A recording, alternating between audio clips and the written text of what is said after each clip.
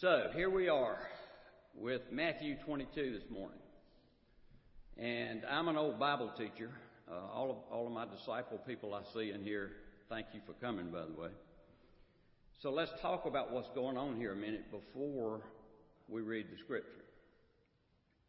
Jesus had just made his triumphal entry into Jerusalem, riding the donkey with the palms and all that. Well, of course, as we know, he's there for a reason. He's there to be killed and to rise again, because that's his mission. So he's just made this triumphal entry, and according to Matthew, he almost immediately goes to the temple and starts turning over all the tables and messing up everything. And I'm going to tell you why he's messing up everything. But strangely enough, after this, he begins teaching in the temple. Now, we've got some pretty significant players in this drama here about what's happening. We got a group called the Sadducees. We got a group called the Pharisees. We've got the Romans. We've got Jesus and his disciples. And this is Passover. Now, you may or might not know this. The Sadducees and the Pharisees didn't like each other very much. But they got along because they were in business together. They made a lot of money out of the temple taxes, trading the coinage because you had to have certain temple coins when you went in. And also, they were big into sacrifice sales. They sold bulls and rams and doves and whatever else you might need. So, Passover to them was like Christmas is to the Magnolia Mall. Everybody was at Jerusalem, and they had to buy all these sacrifices, and they had to exchange their money. And there was a huge outdoor area at the temple where all this went on. The temple itself was not a great big building. It was big enough, but mainly everything was out in this courtyard, and even the Gentiles were allowed in this courtyard. So here's Jesus, this itinerant preacher who really they weren't real concerned with. But he's coming in here and he's messing this thing up because they're scared he's going to mess up their income flow. So, as you know, they decide that they have to get rid of him. So they try bringing him down a notch or two in the public's eyes, because when he was teaching in the temple, they would come and ask him hard questions trying to stump him. All right? So, the Sadducees did not believe in life after death. Sadducees believed when it was over, it's over.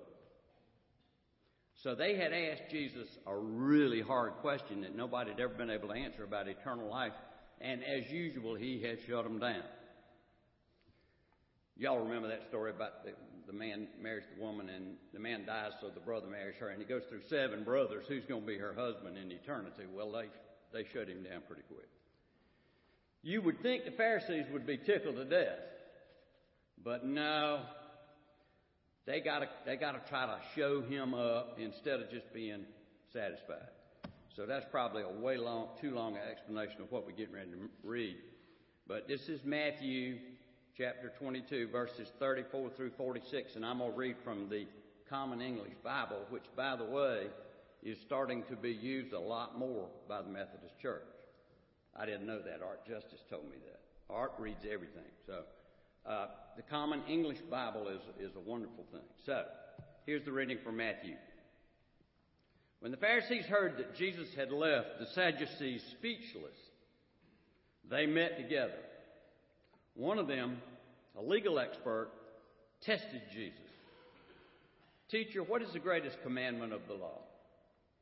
He replied, by the way, they're not just talking about the 10 Commandments here.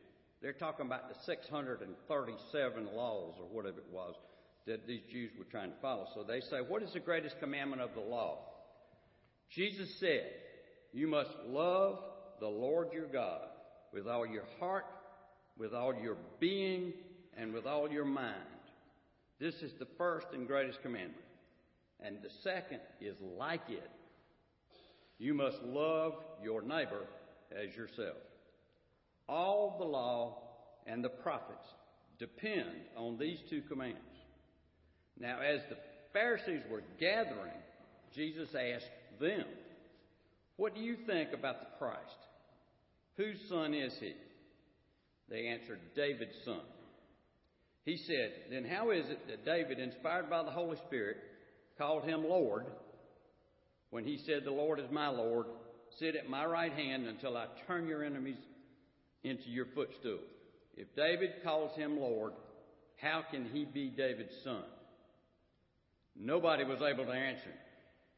And from that day forward, nobody dared to ask him anything. That's the word of the Lord. All right.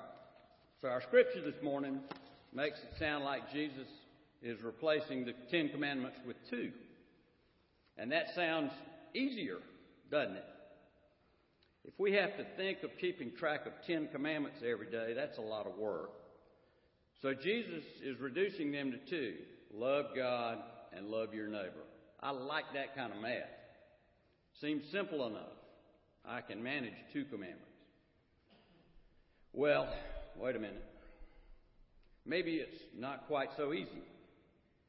First of all, we need to remember earlier on in the Gospel of Matthew, Jesus told everyone, "I haven't come to abolish the law," including those 10 commandments, "but to fulfill it. Therefore, whoever breaks one of these commandments and teaches others to do the same will be called the least in the kingdom of heaven." Seems like now we got 12 commandments. Kind of starting to feel like it. Sometimes it seems like we're surrounded by rules and restrictions and guidelines. It's easy to forget one or two, or to think that by fulfilling one, we're getting crosswise on another one. If I'm supposed to be honoring my father and my mother, and I'm supposed to go to church on the Sabbath, but my mother is ill, so I have to stay home from church to take care of her, am I doing a good thing or a bad thing?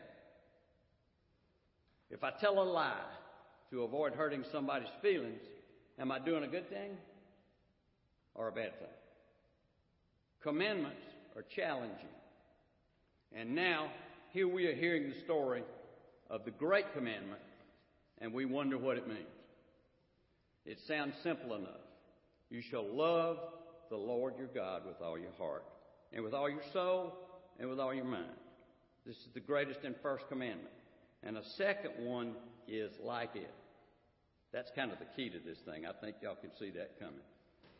You shall love your neighbor as yourself.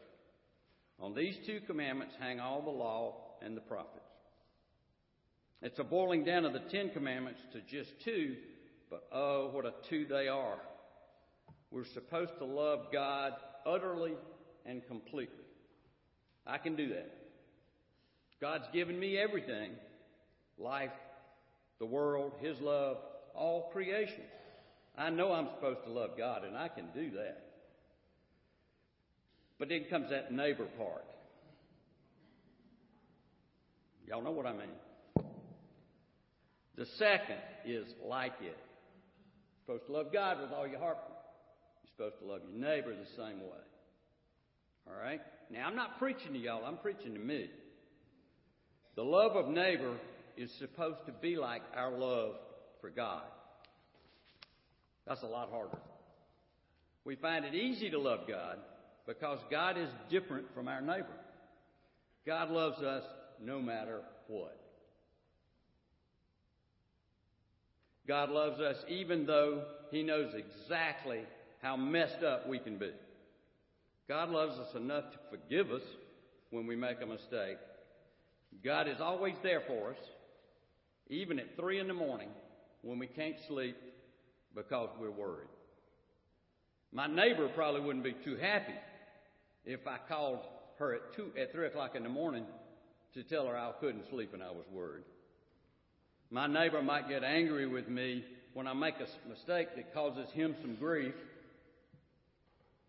My neighbor doesn't know me all that well, doesn't understand that when I mess up, it isn't because I want to cause pain, it's because I was trying to do something good and guessed wrong. My neighbor gets ticked off at me for what seems like stupid reasons, and to top it all off, he's got a yard sign for the political candidate I'm against. Am I supposed to love that neighbor just like I love God? I don't think so. But Jesus said it. I trust and love Jesus. So what do I do? The heart of ministry, the heart of being a follower of Jesus is that love. And it's a radical kind of love and commitment. It's not the easy kind of love. It's not about sitting around with those who think the same way we do. It's about engaging with those who think differently and listening thoughtfully and offering our view respectfully and caring for them in the midst of it all. Jesus says it over and over again, both in words and in actions, love one another.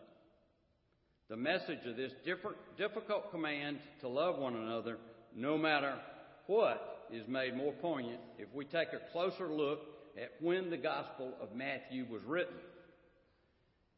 Most scholars think that Matthew was written after the year 70 A.D. There had been many battles between the various groups. There were Pharisees, Sadducees, Essenes, and this cult of Jesus, originally viewed as just another Jewish splinter group. The Jews were under the thumb of Rome. The Jews were under the thumb of Rome. Everything was gone, especially the temple that had been the center of their worship life. By this time, Jesus' followers were no longer considered Jews. They were a separate group. So Jesus' followers in the Matthean community had less than nothing. They were attacked by Romans and the Jewish groups. If they followed the practices of the world around them, they would have gone silent, gone into hiding, and would not attempt to spread the word.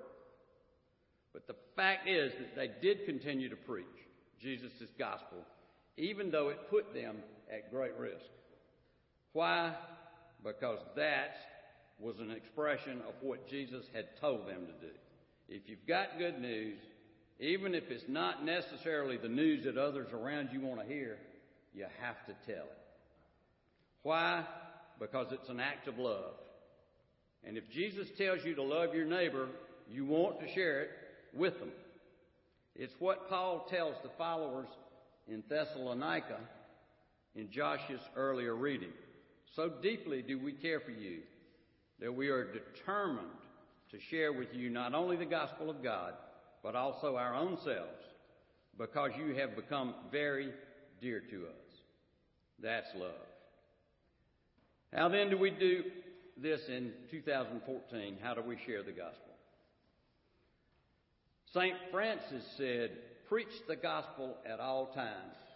Use words if necessary. Use words if necessary. I listen to a radio station on my satellite radio in the car that plays Southern gospel music, and I love it. It's wonderful. And there's a song that goes, well, you talk talks and you walk talks, but you walk talks louder than you talk talks. This is our ministry, and this is what we're doing so well here at Central, but we need to keep pushing and working. It's a ministry of love. We witness when we show love in our attention, in our care, and in our actions. Think of a few right off the top of your head. As Sanahatchee, we do the parking lot ministry. We've got Stephen ministers here. You could pretty much go on all day about the good things that we're doing, but we can't stop. We got to keep growing. We show that love, not only to those who have no trouble loving, but those we have no trouble loving. We show love to those who make us angry, to those who are cruel to us, to those who view us as stupid or misguided. The reduction of the commandments from 10 to 2 is not a mere division problem. It's a call to radical redefinition of what our lives must be if we want to call ourselves Christians. We no longer have a discrete list of do's and do nots.